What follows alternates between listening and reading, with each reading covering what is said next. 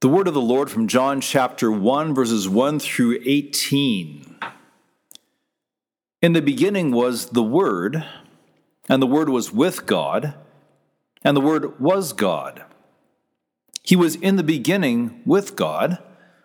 All things were made through him, and without him was not anything made that was made. In him was life, and the life was the light of men. The light shines in the darkness, and the darkness has not overcome it. There was a man sent from God whose name was John. He came as a witness to bear witness about the light, that all might believe through him. He was not the light, but came to bear witness about the light. The true light, which gives light to everyone, was coming into the world.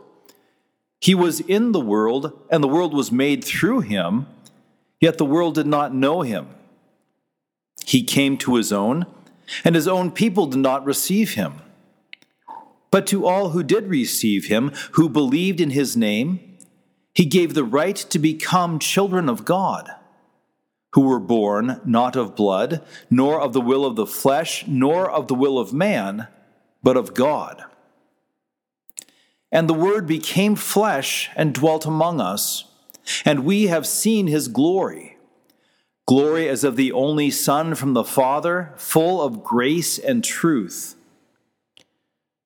John bore witness about him and cried out, "This was he of whom I said, 'He who comes after me ranks before me, because he was before me.'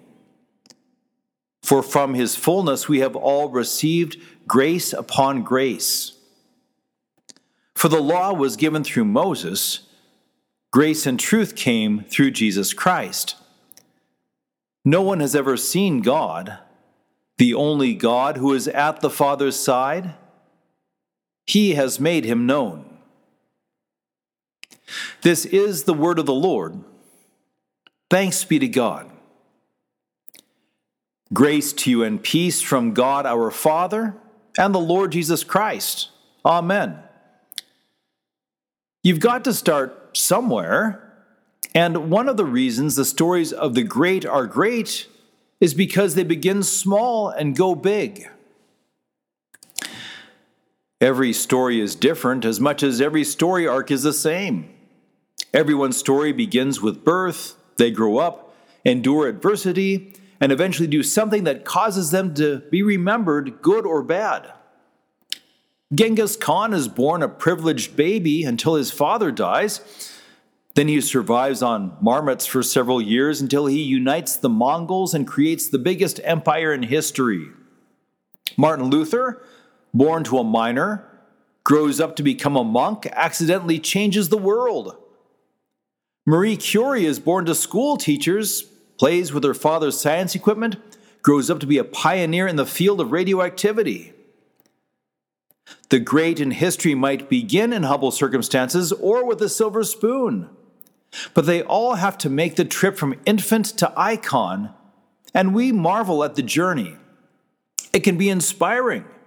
It sometimes causes you to evaluate what you have done, and it leads you to look at children and grandchildren and wonder what they will turn out to be.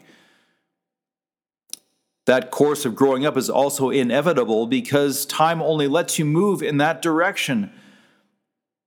It's also temporary because the wages of sin bring everyone back to earth and eventually into the ground. This Christmas Day, we should certainly spend our time marveling that the baby in Bethlehem grows up to be, the Savior of the nations and the King of kings who rules over all things forever. But then again, if you already know that he's the Son of God, you can kind of see that part coming. St. John, however, won't let you forget that the story of Jesus doesn't begin with his birth or even 9 months before when the angel appears to Mary. In fact, the story of Jesus doesn't actually begin. Says John, "In the beginning was the Word, and the Word was with God, and the Word was God."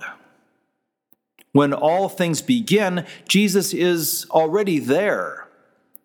He is the Son of God, begotten of his Father from eternity. He has no beginning because he is eternal. In fact, he is before all things because all things are made through him.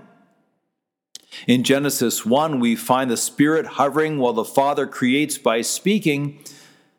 And as the Father speaks to create, all things are made through his Son, the Word. Nothing is made except what is made through him. Nothing, yourself included, would be if it were not for Jesus. Not only are you created through Jesus, says St. John, but you are alive through Jesus. In him is life. The simple words of the first few verses of John chapter 1 are so profound that they are difficult to articulate. Christmas is easy to grasp when it is about a baby because you can comprehend babies. You can look in their eyes and watch their fingers flex and wonder what they will become when they have some power and ability. And it's always fun to do so when a baby is born. But this infant, when you look at the baby in the manger, don't just marvel at what he will grow up and do. Marvel that he is already the one through whom all things are created, the one who has no beginning or end, the one who is holding the world together even as he nurses in Mary's arms. Instead of just thinking that this is a baby with some extraordinary attributes, ponder that this is God, God who has willingly taken on the flesh and blood of the most helpless of human beings. He doesn't give up his divine nature and power, but he willingly and humbly conceals them for a while. And this, of course, should have you asking, why? Why is God wrapped in swaddling cloths and lying in a manger? Why does he become flesh and dwell among us? Is he just there on impulse, like the prince who changes clothes with a beggar to see how the other half lives? Far from it. He comes to bring light and life, says John. That sounds pleasant enough, although you know that there's more to it than that. He comes to bring light because mankind has ruined creation, plunged it into darkness, and become blind to God and his gifts. Jesus comes to bring life because, although he designed creation so that mankind would live forever, the first man and woman chose death and threw that gift of life away. What a gift it was! One of the reasons you don't see how terrible was the fall into sin is that you cannot comprehend all that was lost. Adam and Eve were created in the image of God, reflecting his righteousness and holiness. As I mentioned last night, you tend to think that you are good when you feel anger or impatience or covetousness or lust, but just stop it before you can act upon it, which is, by the way, a good thing to do. But to be sinless means never to have that anger or impatience or covetousness or lust begin in the first place. Even when you are good and well behaved, you are still far from righteous. You're still far from the image of God. And that is part of the fall, but not all of it. I was recently reading a book that pointed out the uniqueness of human beings beyond that sinlessness. For God created mankind to bridge the gap between the physical and the spiritual. He gave them their bodies and breathed his breath into them. Now, he created animals with bodies, but there's no record of him giving them spirits. Angels are ministering spirits, but the Lord did not create them with physical bodies. We tend to fall into the world's trap of considering people to be little more than apes who can also play cribbage. But the Lord gave mankind a unique and astounding place in creation. Adam and Eve started out all that with everything. But then they sinned and returned to the dust. How great the fall into sin. But God does not forsake his people. The eternal Son of God is a baby in the manger because man has messed up big time, cut himself off from God, ruining the entire universe in the process. He's become flesh to make things right again. But he hasn't become the perfect man to make things right by being the example who says, if you all follow my lead and do what I do, then maybe we can salvage something. That's more or less what Moses said with the law. No, Jesus has become flesh because no one else can do what he does, namely live a holy life before God. He's become flesh because the situation is so dire that the only way to redeem mankind is to take man's place in life and in death. Remember, the stories of the great are great because they begin small and go big, right? Talk about reversal. Jesus, who has no beginning, is the only begotten Son of God from eternity, through whom all things are created.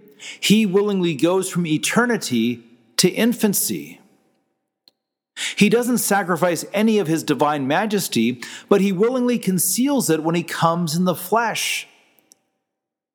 And his flesh includes a pullable beard, a scourgeable back, nailable hands and feet, and a pierceable side.